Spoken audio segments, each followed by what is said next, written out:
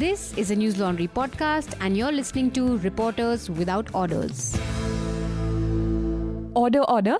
Welcome to episode 36 of Reporters Without Orders, a podcast where we discuss what made news, what didn't, and some things that shouldn't have. This is Cherry Agarwal, and on the panel we have Rohin Verma from News Laundry Hindi. Hi, Rohin. Hello. Also joining us is our roving correspondent Amit Bhardwaj. Hi, Amit. When did that happen? But hello, hi. And we also have from the Quint, Vakasha Sachdev. Hi, Vakasha. Hi. Vakasha is a lawyer turned journalist who pretends to love his job so that he can try to forget all the money he could be earning at a law firm where he was working earlier. It's very sad. And now he lurks in the courtroom because he's the associate editor legal at the Quint. So let's begin with section 377. Right a day after we recorded our last podcast, that historic change took place. Righting a historical wrong, the Supreme Court of India read down section 377, meaning that sex between consenting adults of the same gender is no longer a crime. The decision was a long-awaited victory. A landmark decision such as this deserved much attention, which it did get, at least in the English media. Amit, do you agree it got sufficient coverage? Yeah, I think the coverage on 377, I think it was wall-to-wall coverage by the English media as well as the Hindi media, and especially the way reporters or people who were covering the story that day were responding to it. Many of the reporters were appeared genuinely happy, and even the channels who usually take a completely different stance, even if something happens, when these arrests, Bhima Koregaon arrests happened, we could see there was a section of media which was questioning these arrests, and there was a certain section of the media which was so you're saying there was branding a them as full-fledged support. Yeah. Rohin, what do you think what happened in the Hindi media? Was there anything in particular that caught your eye? मुझे लगता है कि अमित जो बोल रहे हैं कि media में कवरेज हुई है, वो बेशक कवरेज हुई है, लेकिन उसमें जो पैनलिस्ट बिठाए गए हैं उससे मेरा मुझे लगता है कि उस तरीके के पैनलिस्ट को रहना नहीं चाहिए, क्योंकि वो उसमें कोई स्टेक होल्डर ही नहीं है. उसमें जिस तरीके के स्टेक होल्डर्स को बोलना नहीं दिया गया और बेहुदी बातें की गई. और दूसरी बात ये कि हम लोग जब सुप्रीम कोर्ट में भी थे तो हम लोग देख रहे थे कि जो कम्युनिटी के लोग वहाँ थे वो चेरिश कर रहे थे जजमेंट को, वो बहुत इमोशनल थे. लेकिन एज अ रिपोर्टर जो हम लोगों के लिए भी सीखने की बात है, और तमाम जो कैमरा पर्सन्स और मीडिया पर्सन्स थे वहाँ पे, उनके लिए भी सीखने की बात है कि एक तो LGBT मामलों को लेकर हमारे पास नॉलेज की बहुत कमी है, और दूसरी बात कि जब भी हम इस तरीके के किसी जजमेंट को हिस्टोरिक बता रहे होते हैं तो हमारा जो आचरण होना चाहिए वो बहुत संयमित होना चाहिए. जैसे हम लोग देख रहे थे कि कैमरा पर्सन ये बोल रहे हैं कि लोगों को कि आप उछलिए, एक पिक्चर होगा, अगर लोग रो रहे हैं खुशी में उनके, तो आप उसको इस तरीके का एक उस मोमेंट को आप शांति से कैप्चर ना करके आप उसको बहुत आप रिक्रिएट करने की कोशिश करने लगते हैं. मुझे लगता है इससे बहुत बचने की जरूरत है. बिल्कुल. And I have a few instances that I wanted to point out, which I will come to after we hear from Vakasha. What did you think? So, I was lucky enough, I think, to be inside the courtroom. I know a couple of my colleagues were outside where they saw, I think, that ugly side that Rohin is talking about, where, people were pouncing on the people, trying to get photographs, trying to get them to get someone to kiss, get someone to jump. Whereas inside, I think it was interesting because I think a lot of people wanted to celebrate, wanted to cheer, wanted to but everyone had to obviously keep quiet because it is the courtroom. But there was almost this sense of, the sense of joy and the sense of kind of triumph in there, I think was incredible, because I attended some of the hearings when this happened, and you could see it when they came out. Everyone was expecting this from the hearings itself, that this would change, this law would be read down. But for it to actually happen, I think when it did, it was a very emotional moment. And I think it was really amazing being there, watching it happen while each judge was reading it out. And because each of the judgments had something very unique to it, and had something which was important. Like every time a judge started talking about his or her judgment, you heard a very different side of things, which was incredible to listen to. So coming back to what Amit and Rohin were pointing out, I just want to add some evidence to it in terms of what I saw people from the community tweeting out in terms of their interaction with the media. One particular person, Neha Margosa, tweeted out that, "Hey, New Indian Express, here's a start. Train your journalists to not ask us to kiss on demand. Our joy and dignity is more than worth your photographs."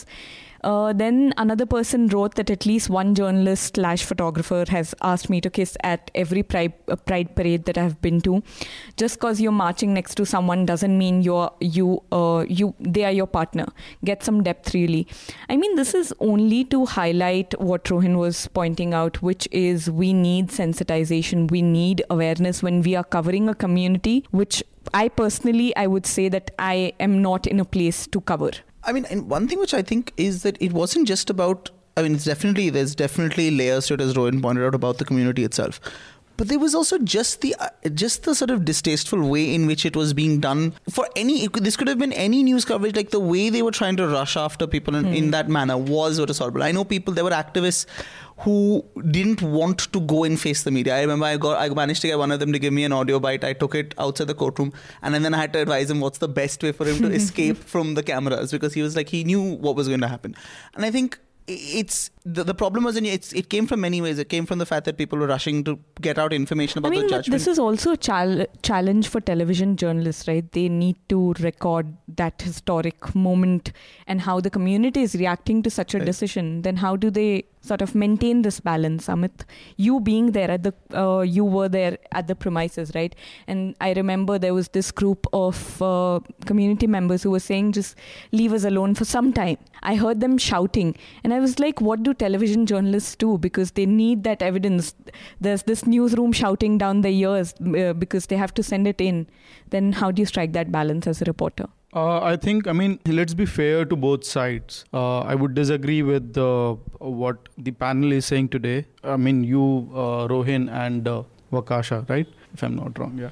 So, why? Because I had this conversation with our intern that day. He was really pissed off after saying, the way media personnel, especially the cameramen, were behaving, and they would run after a particular couple or people enjoying their moment. But I told him, next morning when the newspaper comes in your house, when you open it, you will realize that these cameramen, what they were doing was part of their job.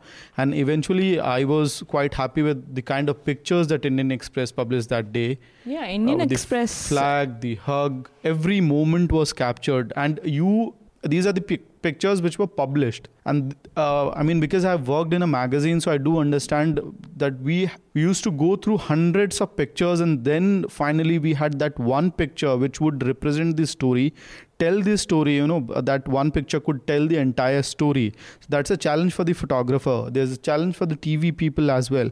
But yes, on the other side, I'm extending the argument a lot, but then on the other side, we should also realize that, while we are doing our job, yeah. And the thing is, because you could see it if you had been outside the courtroom. So I saw people are reserved. Obviously, they come outside, and you could see them also come. Everyone is hugging, and you can get nice photos of them doing that without having to sort of get up in their grill. And like one simple thing would have been, say, for the TV guys, you have people in there who are telling you or giving you updates when it's happening. Just be ready. The moment someone said the judgment is being read out, just get your camera guys there then. Keep a focus there, and then you'll be able to get enough material. Rather than after the thing has happened, after they've started celebrating, then rushing up and trying to shove a camera in their face. But I think in a sense, we're also then just sort of now going onto a path away from how significant this was, right? And how, what a big deal this is. Then there are a group of people who do want to interact with the media, because I met people who did want, and there are people who want time to process. So I think it's just a choice. Rohin, you wanted to come in on this, I think. मैं ये कह रहा हूँ कि इसमें एक approach का भी फर्क है. जैसे हम लोग मीडिया में हैं, तो एक अप्रोच का भी फर्क ये है कि जैसे मैं एक एग्जांपल ड्रॉ कर रहा हूँ इससे रिलेटेड, कि अगर कोई जीत हिस्टोरिक है, तो जरूरी नहीं कि उस हिस्टोरिक जीत का जो जश्न होगा वो बहुत बम्पर जश्न होगा. ठीक है, जैसे मैं एक एग्जांपल दे रहा हूँ कि जैसे मैट्रिकुलेशन का रिजल्ट आता है बिहार या झारखंड में, या इंटर का रिजल्ट जो आता है, उसमें फोटोग्राफर्स को आप देखिएगा कि उस मोहल्ले में 4 लोगों को 90% आएगा, तो चारों के माँ बाप उसको लड्डू खिला रहे होंगे. ठीक है, तो आप प्लीज उसको रिक्रिएट कर रहे होते हैं.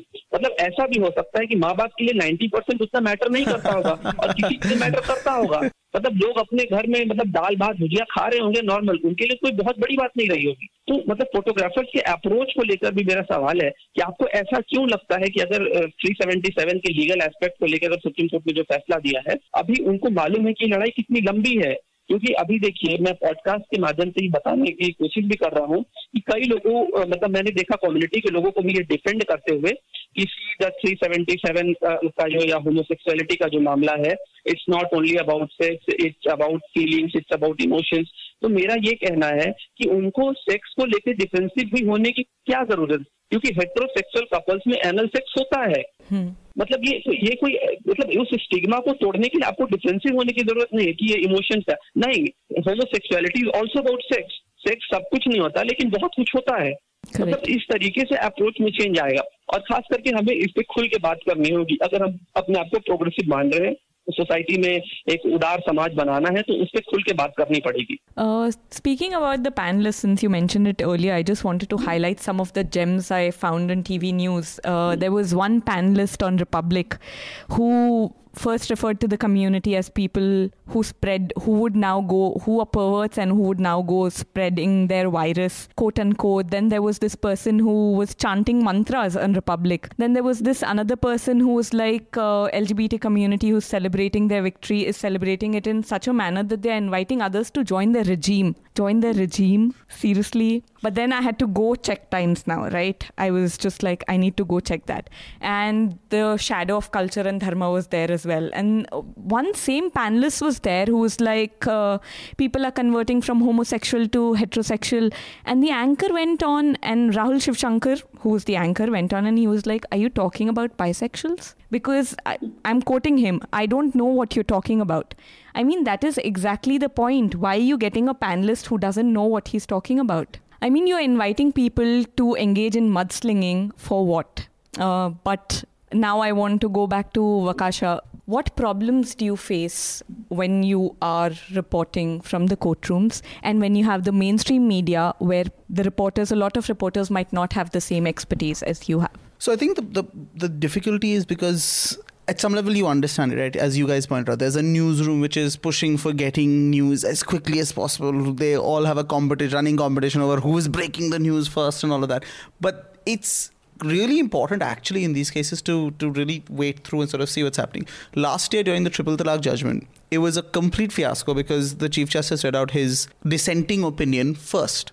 Normally dissenting opinions go last, but because he was CJ, I think he read his opinion out. And so you had, and I remember seeing from the courtroom, because back then they weren't allowing journalists to take their phones inside. Luckily, I still had my lawyer's enrollment, so I was inside being able to tweet from there. And I saw journalists running out with to go and tweet out and send the messages to their OB vans and everything. So this is what's happened. This is, they're not striking down Triple Talaq. They've left it, but they're giving 6 months to the parliament to do it and all that kind of stuff. And that's what everyone ran to start with. And then we were able to, I think we were one of the first people to break that actually, you know what, it's not happened. We're still here inside the courtroom. There 2 other opinions have been read and the position is very different. And it's a matter of just having a little bit of patience, I think. And it's necessary when it comes to the law. Even here now, here there was 4 concurring opinions from the 5 judges. We knew they were going to be concurring because even at the start it was announced.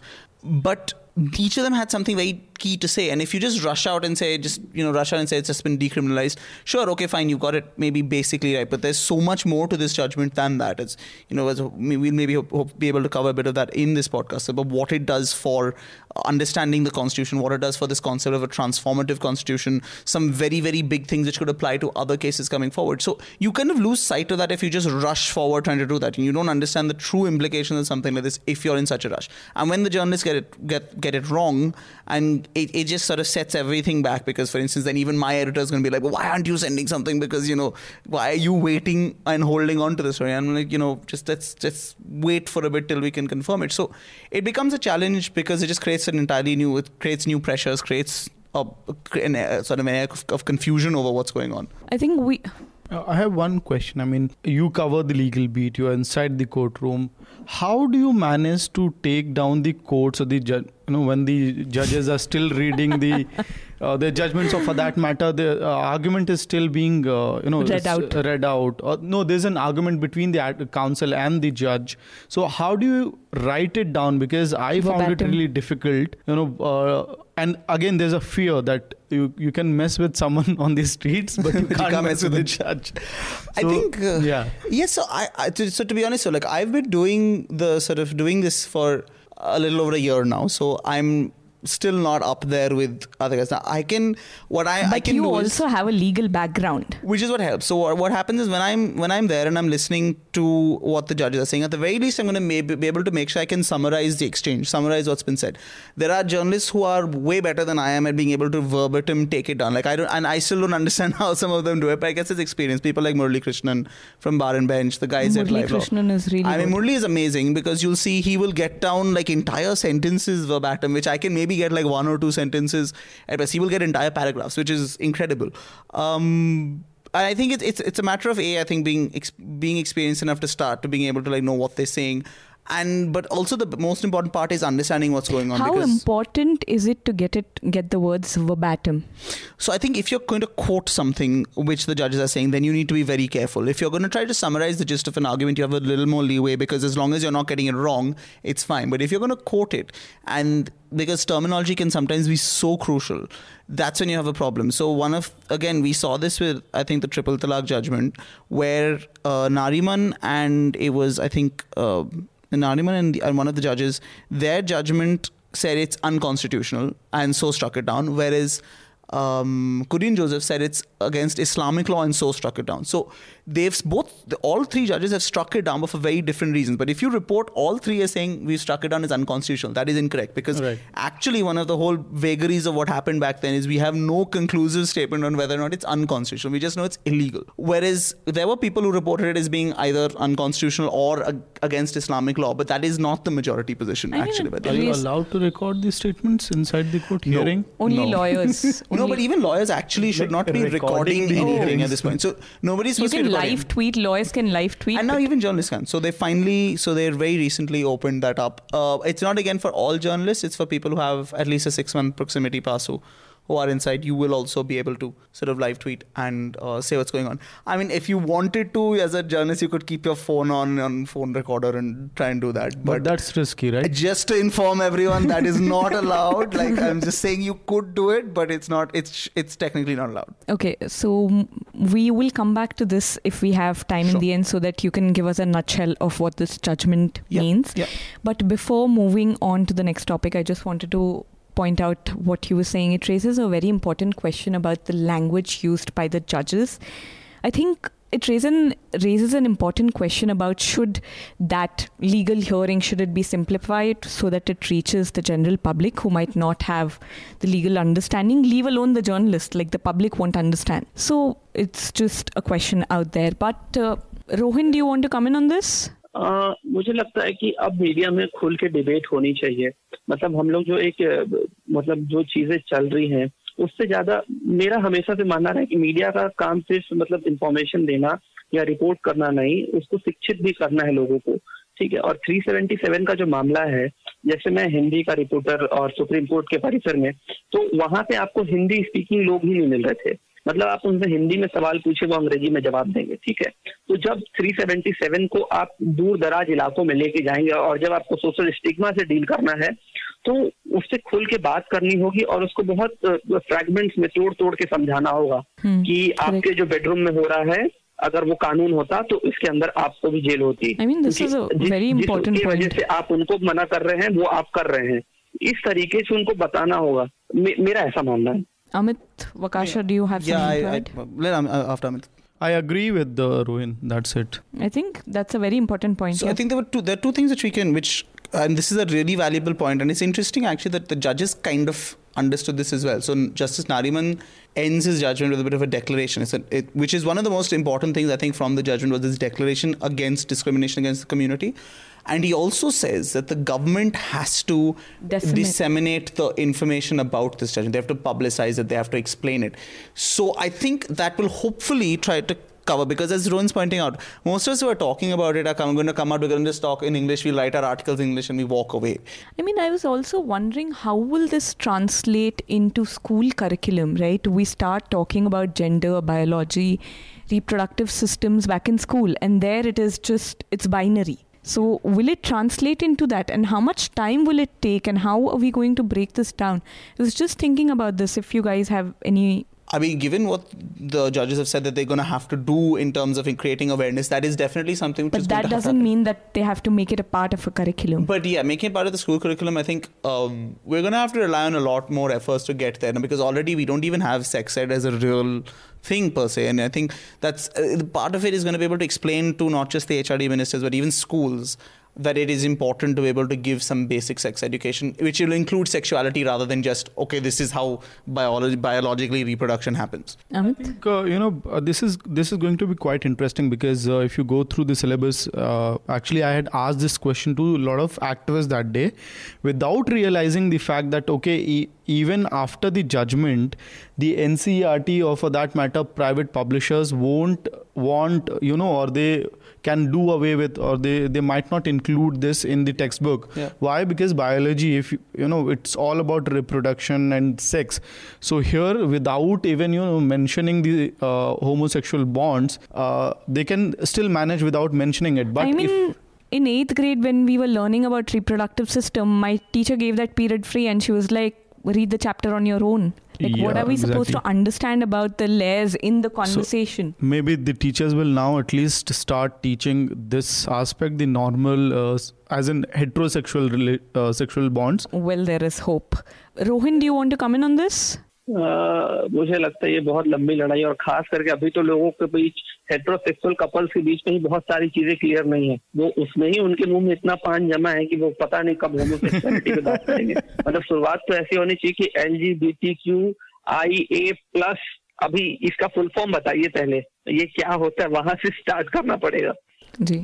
You wanted to come I was just going to say, I think at the end of the day, judgments of this are what will help that conversation start. It's the coverage of this will help that conversation start, because it's, as Rohin is saying, there's such a long way to go, because there's still now going to be there are going to be legal fights for civil rights and all of that. But I think what these judges have managed to do is conclusively put to bed all the sort of some of the many things which are used to stop this kind of stuff from being talked about, by saying it's normal, saying it's not a disorder. So it'll require, though, a lot of political will to, I think, and make that happen. And among things that I think the media should now talk about, which I think was missing from the media's reportage of 377, were stories on intersectionality of sexuality, caste, disability, mental health, gender identity, and queer movement beyond 377. I think what we had was sort of a reaction capturing story narrative that the media was putting forth, but I thought that it is very crucial to have this sort of debate, discussion about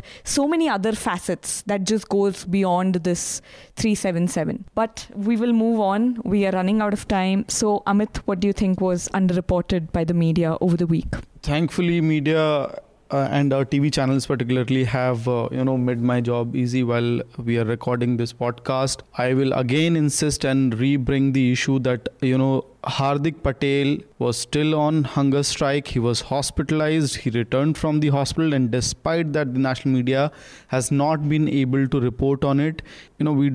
So far we have not found enough time so that we can cover it.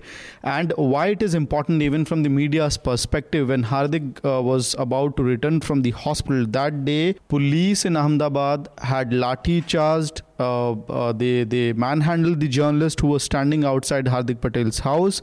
They clearly said to the reporters that we have court orders to stop you. It has been instructed by the court to stop the media. I mean, which court in this country would give such orders that somebody who's on a hunger strike, I mean, he cannot speak to the media. Media cannot take his bite, her bite. What kind of court can give such orders? And if there was such an order, why didn't the police tweet it out? Why didn't it produce in front of the media? I mean, and at the end of the day, we have to be serious about our own colleagues who are in Ahmedabad.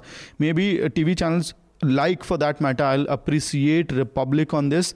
Republic took it as a cause, and they reported on the fact that, their reporters and the other journalists standing outside Hardik Patel's house were manhandled by the police. There was an entire package which the channel carried. Although I don't know whether they after that they reported on Hardik's indefinite hunger strike or not. Rohin, did the Hindi media also miss Hardik Patel's hunger strike? हाँ, हार्दिक पटेल तो इस week भी मतलब Hindi media में नहीं थे, print में 1-2 जगह मैंने छोटी खबर देखी थी, लेकिन उसमें कुछ भी डिटेल नहीं था, बस ये था कि उनको हॉस्पिटल ले जाया गया है. I mean, I don't think I don't have anything to add on. I think the Hardik saga, but for me, I think a story which was criminally underreported, almost I'd say, is the Farmers' March, which came to Delhi. There was like at least 1 lakh people there, and the media coverage was just tumbleweeds and silence. Like I agree. Now that you bring it up, I didn't even know until the day before that this huge march is happening. It was crazy. I mean, I think we saw something about it before, then we thought maybe it's not going to be so big. And then one day before, you're seeing the images of how many there are. And we're still trying to get everything in gear to report on it. And then the next day also, like, it's happening. And the coverage was minimal. Like, I think, and I think this was someplace where I thought we all got it wrong. I think that it just wasn't enough from any media house on it. And it's something as simple as just me, because I mean, we sent a reporter, he spoke to a few people, he put out a story on it. But I don't think that's enough for a story like this. I think you've got so many people willing to march into the capital to do something. You have to get more from them, understand more what's going on, because this is exactly why these people have been failed by government after government for all these years, because nobody cares. And there was a similar treatment to the Farmers' March last time as well, right? We'd spoken I disagree. That's what I was going to bring on the panel, is that, there's no debate in this that Delhi is the center of the media. So it's in a way, Delhi also serves as the capital for the media. Bombay is, you can say that, after Delhi, Bombay is the next most important place for the national media, quote unquote, from the national media's perspective. But even I can see Gaurav giving you a nice stare.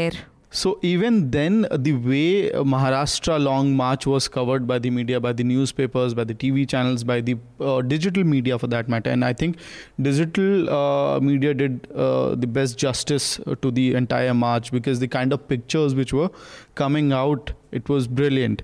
But this time, when it was easier to cover it, because they were right here, and yeah, and it was just, we gave it a miss. But I think it also has to do with the fact that there was a kind of lack of communication from the people who are organizing it, number one. Number two, in the past 1 year, right from Yogendra Yadav's organization, calling different marches by the farmers community, protests and rallies rather, not marches, there has been a normalization of sorts, as in ठीक है चलता है हर 1.5-2 महीने में हो रहा है. But then no one expected it to be this huge. It was only in the morning when the pictures started coming out. Being honest, even we covered that story. We did a video story on this, but it was after we saw the scale of the protest, which was right there at the heart of national capital. But that's the thing, right? Should we have known more? Should we have been able to figure out that it was going to be better? I think perhaps we should have. But I mean, it's I think, so we all, I think, hopefully we will learn from our mistakes. Rohan, what did you think was underreported? एक तो ये जो farmers protest की बात हो रही है, इसमें बहुत शॉर्ट पॉइंट मैं जोड़ूंगा. इसमें सबसे जरूरी बात है कि इसमें हम सब लोग दोषी हैं इसके लिए, क्योंकि फार्मर्स का मार्च अगर मुंबई और दिल्ली में हो रहा है तो मार्च कवर करना एक बात, उनके प्रोटेस्ट को कवरेज मिली या नहीं मिली ये एक बात हो गई. दूसरी बात ये है कि सस्टेनेबल एग्रीकल्चर की जो बात है उसमें कई सारी चीजें, उसमें सिर्फ प्रोटेस्ट मार्च की बात नहीं है, उसमें क्रॉप के पैटर्न से लेके रेनफॉल का चेंजिंग पैटर्न जो है, क्लाइमेट चेंज है, इस पे आप देखिए कितनी रिपोर्टिंग होती है. रिपोर्टिंग एग्रीकल्चर और फार्मर्स को लेके भी वहीं पे हो रही है जहां पे वो एक इवेंट बन पा रहा है. अगर वो मार्च है या फार्मर्स का सुसाइड 1 महीने में 200 पार कर गया, एक आंकड़ा आ रहा है, उसको वो न्यूज पेज बना रहे हैं. उनको लग ही नहीं रहा है कि अगर बारिश का जो पैटर्न चेंज हो गया है वो एक न्यूज पेज हो सकता है. ये अभी तक मुझे नहीं लगता एडिटर्स के बीच ये चर्चा का भी विषय है, लेकिन अगर वो सुसाइड्स में कन्वर्ट हो जाए तो तुरंत अपने कैमरा पर्सन को भेजेंगे, क्योंकि वहां उनको न्यूज पेज दिखने लगता है. That's a great और point. इसमें इसके लिए सब लोग दोषी हैं. इसमें मतलब ऐसा नहीं है कि मतलब मेन स्ट्रीम मीडिया हो या बड़े प्लेटफॉर्म से या छोटे प्लेटफॉर्म से, जिनके पास जितना रिसोर्स है वो उतना भी नहीं कर पाते, और इसमें हम सब दोषी हैं. I mean, this also has to do with that we are sort of doing away, or rather the larger newsrooms are doing away, please correct me if I'm wrong, with the labor and agricultural beat. Like Hindu has, or rather had, one very flourishing beat. But after Sainath's transition, like I barely see that sort of reportage. Then it also has to do with the times that we are living in. Like maybe we didn't had people who were dedicatedly covering mob violence issues or car vigilante stories, and you didn't had teams to fact check issues. Now more and more teams are coming up even in the mainstream media. So it also has to do with the times. Now the left politics is becoming irrelevant. The labor laws are skewed.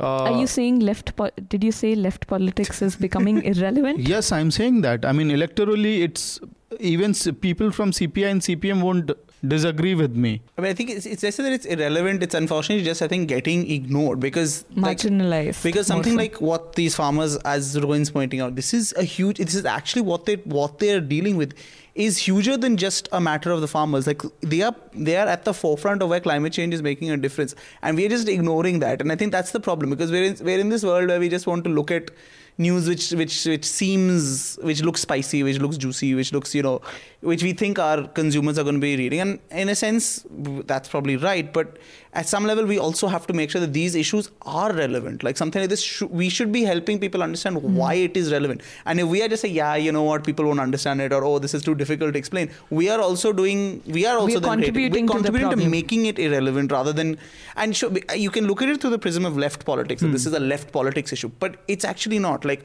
farmers having dealing with these problems is not a left issue. Labor laws, the way our labor laws are being eviscerated, and there is plans to make it even worse, is a huge problem. And the consequences of doing that can be seen from the West, where you look at the countries where they've done massive deregulation of the labor markets, the long-term effects are problematic. It's why you have Brexits later. It's why you have a Donald Trump coming to power. These are things which arise out of a lot of a lot of those consequences. But we are just not thinking long-term enough. We just think, oh yeah, now this will give some industries a fillip, and so we're doing it without quick rebuttal to it. I mean, it is quick. Yeah, it is quick because we also have to think in terms of context. Like the labor in India has been always associated with the left politics, and you can see a downfall in reportage on labor. With the downfall, it's a parallel thing happening.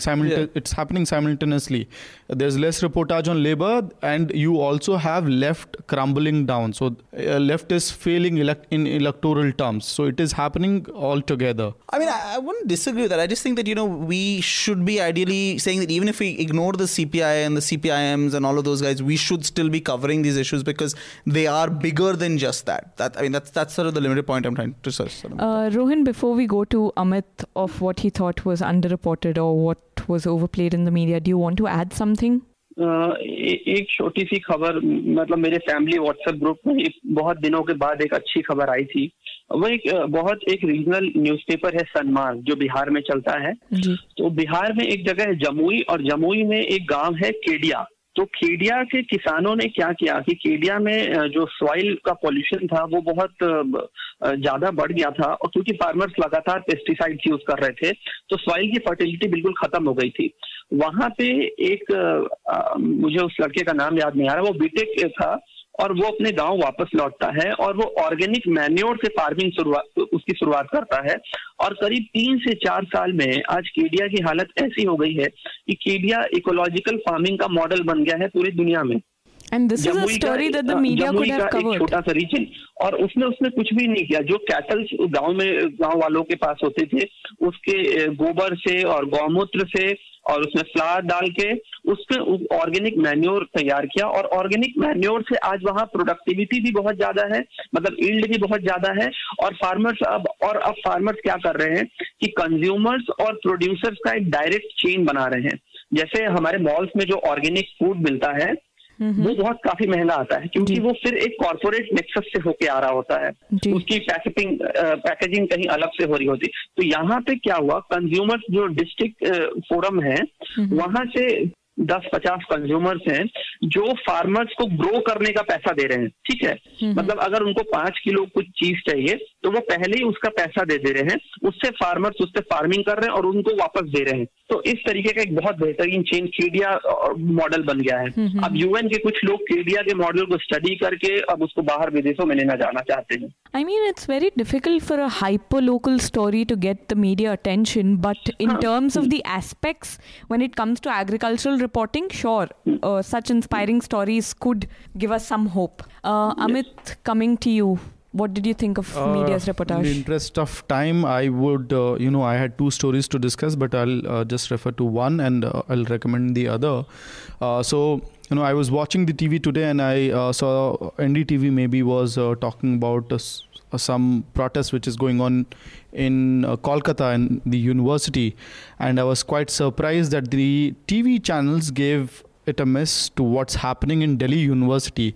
On Monday evening, principal of Zakir Hussain College evening, he said, and I'm quoting him, that about 150 ABVP workers assaulted, hit students, staff, vandalized the college property, and this went on for 15-20 minutes. This was all on record. Everything was recorded on CCTV camera, and he specifically told me that one videographer was also chasing the candidate, AVBP candidate, Shakti Singh.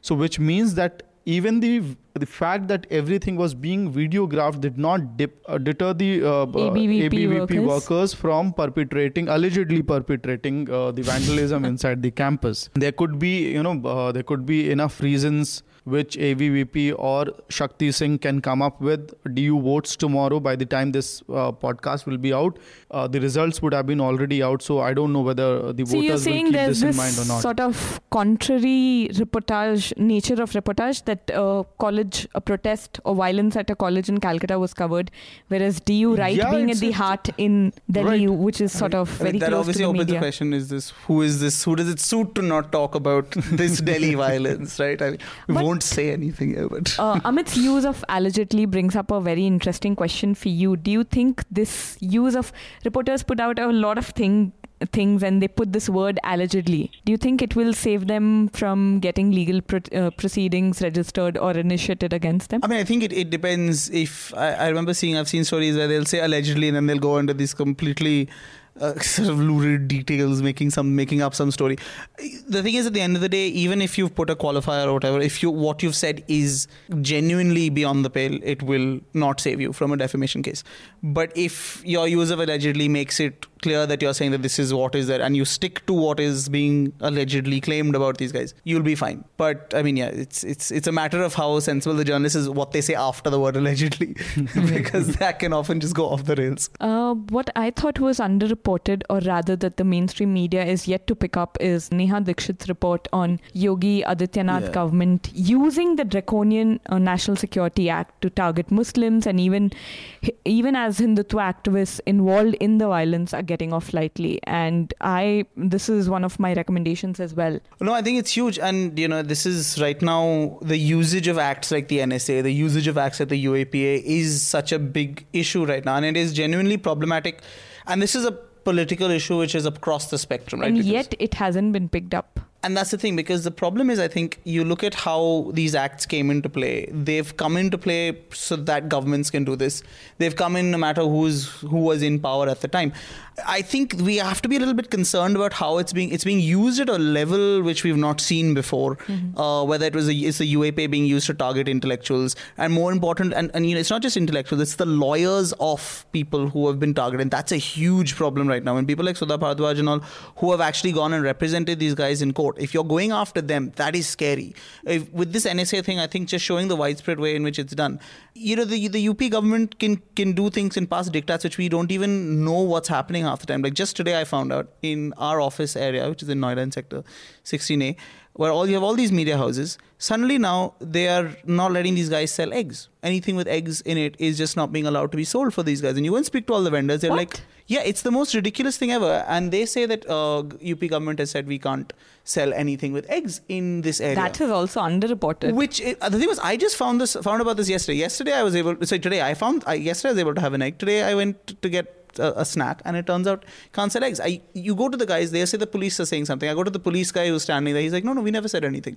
But this kind of confusion in the way they're able to just pass down diktats is scary. And they're obviously being able to do it with impunity, which means it needs to be reported. But I mean, you never know now if they can use the NSA against people just so that you're in jail for a year at least if you get put under the NSA without any evidence. Amit, Rohin, do you want to comment on any of this before we move to recommendations? I just want to add that, there's one wonderful line in this story, which Neha also discussed about in the Hindi podcast, that NSA in popular parlance is known as no Vakil, no Dalil. So there's a third term to it, and especially the fact that the way, and I have been pointing this out for long, the way Chandrasekhar Ravan was again arrested the day he was given bail by Allahabad High Court. He was NSA was invoked against him, and he's still behind the bars.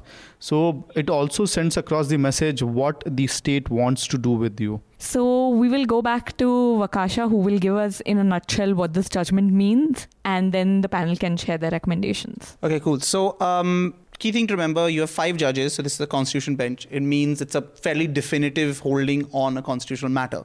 Now, what they've said is, first off, we all know that they've read it down, consensual acts no longer fall under 377. Where this becomes a bigger deal is you look at the kind of judgments we've got. We've got Chief Justice Deepak Mishra's judgment is focusing on autonomy, choice and self-determination, how this is essential. If a person is not given this, they cannot realize their fundamental rights. They cannot live their life of dignity and privacy, which is guaranteed to them under the Constitution.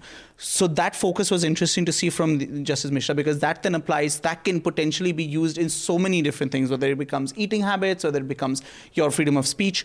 That's important there. He also spoke to constitutional morality, the idea that you don't look at sort of just what people think is moral. We have to look at what the Constitution says to decide what will be moral, what is the sort of direction our laws need to take. This is picked up by every judge. Make sure that the thing was very powerful. We got a very good statement from Justice Nariman on it as well.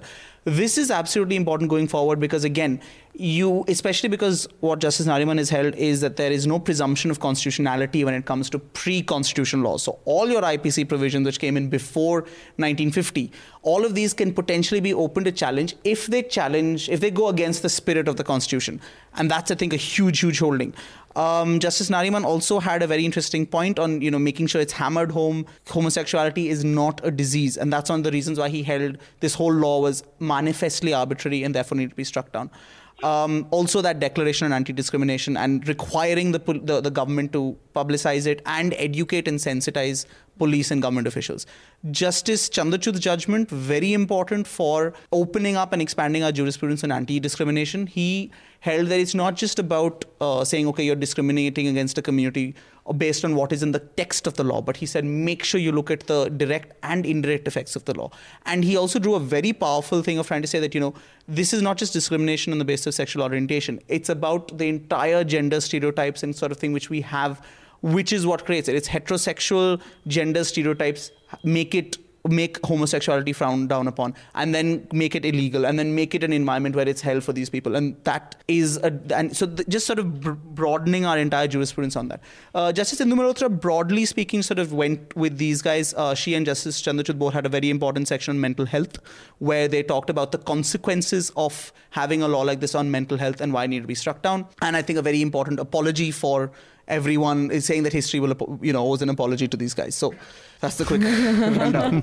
That was a good challenge, and I think you pretty much nailed it. But what's your recommendation for the readers? For recommendation for readers, I think 377, to understand it better, I would recommend Gautam Bhatia's blog in Con Lawful. Has a couple of good posts. One is by Gautam himself explaining all of these things, which I've tried to just very quickly rush through in a lot more detail. I think it's important to read that to understand just how important this judgment will be, what it speaks to of the Constitution being a transformative thing. He's also got a couple of guest posts, one which goes into the fact that, we're all celebrating this, but there are things which could have been done better, especially because we've got a very grey area now between Section 375 and Section 377. So I think that would be my recommendation, because this is still the biggest story of the week and something which I think everyone should be. Okay, one really quick recommendation also I'd like to say is HuffPo's investigation into this software patch for Aadhaar, which basically allowed private operators, any guy on the street, to just bypass all the security features which were belatedly added to the Aadhaar enrollment software, and allows anyone to just enroll anyone or anything as an Aadhaar and get an entirely valid Aadhaar number. Great investigation, 3 months of work. Rachna Khera, who used to be at the Tribune, is one of the people who's working on it. Really important thing to understand just what's at stake here and why this is. I know there's a lot of Aadhaar fatigue, but honestly, we need to know this to know just how bad this whole thing has gotten. Rohan, what would you want to recommend this week? मैं एक किताब recommend करूंगा. किताब का नाम है churning the earth. ये किताब आशीष कोठारी और असीम श्रीवास्तव ने लिखी है और ये पिछले साल ही किताब आई है. ये बताती है कि ग्लोबलाइजेशन और डेवलपमेंट का जो डिबेट है थर्ड वर्ल्ड कंट्रीज में ये किस तरीके से चल रहा है. Okay. Amit? I'll recommend, rather, I'll ask the readers to Google search with the few keywords Johnson & Johnson Indian Express to read the story. I think this is one of the most important and biggest story in terms of which has come out in media against a big corporate group. So it's about basically there are these implants which for hip implants which had hip implants which were faulty. They were recalled across the world. Even in India, eventually a recall order came out, but the Johnson & Johnson didn't actually tell the people who got it, and they all should be owed a fair bit of compensation. And also the fact that worldwide it was banned in 2010 itself, and India acted on it 2 years banned, later. It was recalled, but there were recalls in each country. By Johnson & Johnson and Johnson & itself. Johnson has actually paid out huge sums of money, for instance, in the US on this, whereas in India the compensation, and this throws up a big issue on compensation in India for this kind of thing, which we're going to have to wait and see. This is going to be a test case almost to see what happens when a big company screws up when it comes to these kind of devices and implants. And that it happens in India. Right. And seeing how to treat it in India, because we've never had anything like this. So there were people who were surprised that they even actually have said that this expert committee even went after Johnson & Johnson, because normally big corporations, nobody touches them. So really big story to, I think, watch out for as it develops. And thanks for correcting me on the ban part. I want to recommend a report by Mint. It was done by Rudraneel Sengupta called My Autopsy Report. It's a long read and shows what goes behind the postmortem reports that form such an important basis for several investigations. It was done over a 2-month-long period, and the report shows that a vast majority of autopsies done, which is a staggering number, are performed in India have little value because they are either riddled with errors or they are done very incompetently. One of the examples that the report cites is of a hospital where the autopsy is being performed by a Safai Karamchari of the hospital. I mean, this becomes the basis for so many investigations, and if that is the status or state in which the autopsies are being conducted without any medico-legal supervision, then I'm just wondering where these cases go. So I would just also point out, I've been to forensic labs. I've seen what it's like. Even if the doctors there, trust me, it's not very good, because the equipment and the kind of stuff which they have, and this is in Bangalore's chief one, was horrible. And police is using that to get people behind bars. And then this is what they're relying on for in so many cases. It's genuinely horrifying when you see what it's like. Wow, that's troubling now. And do read that report. But I do want to point out that we had to stop recording for a few minutes because there were dogs barking outside, and we don't have the money to make a soundproof room. So that's my pitch for you to subscribe this time. We don't just need money for independence, we need money for survival. And it is easy for everyone to complain about the quality of reportage, but the challenge is ensuring that people are independent and free and have the resources to report. So support independent media, because when the public pays, the public is served. When corporations and advertisers pay, they are served. Subscribe to News Laundry or any other independent news organization of your choice. To subscribe to News Laundry, visit newslaundry.com/subscriptions and choose from any of our 3 plans. If you're overseas, you can also transfer the subscription amount via PayPal. Happy subscribing. And I also want to thank Parikshit and Anilji for surviving our podcast. And thank you, panel. Thank you. All the News Laundry podcasts are available on Stitcher, iTunes, and any other podcast platform. Please subscribe to News Laundry. Help us keep news independent. To catch all our podcasts on news, pop culture, current affairs and sport, visit newslaundry.com. Follow us on Facebook, Twitter and Instagram, and subscribe to our YouTube channel.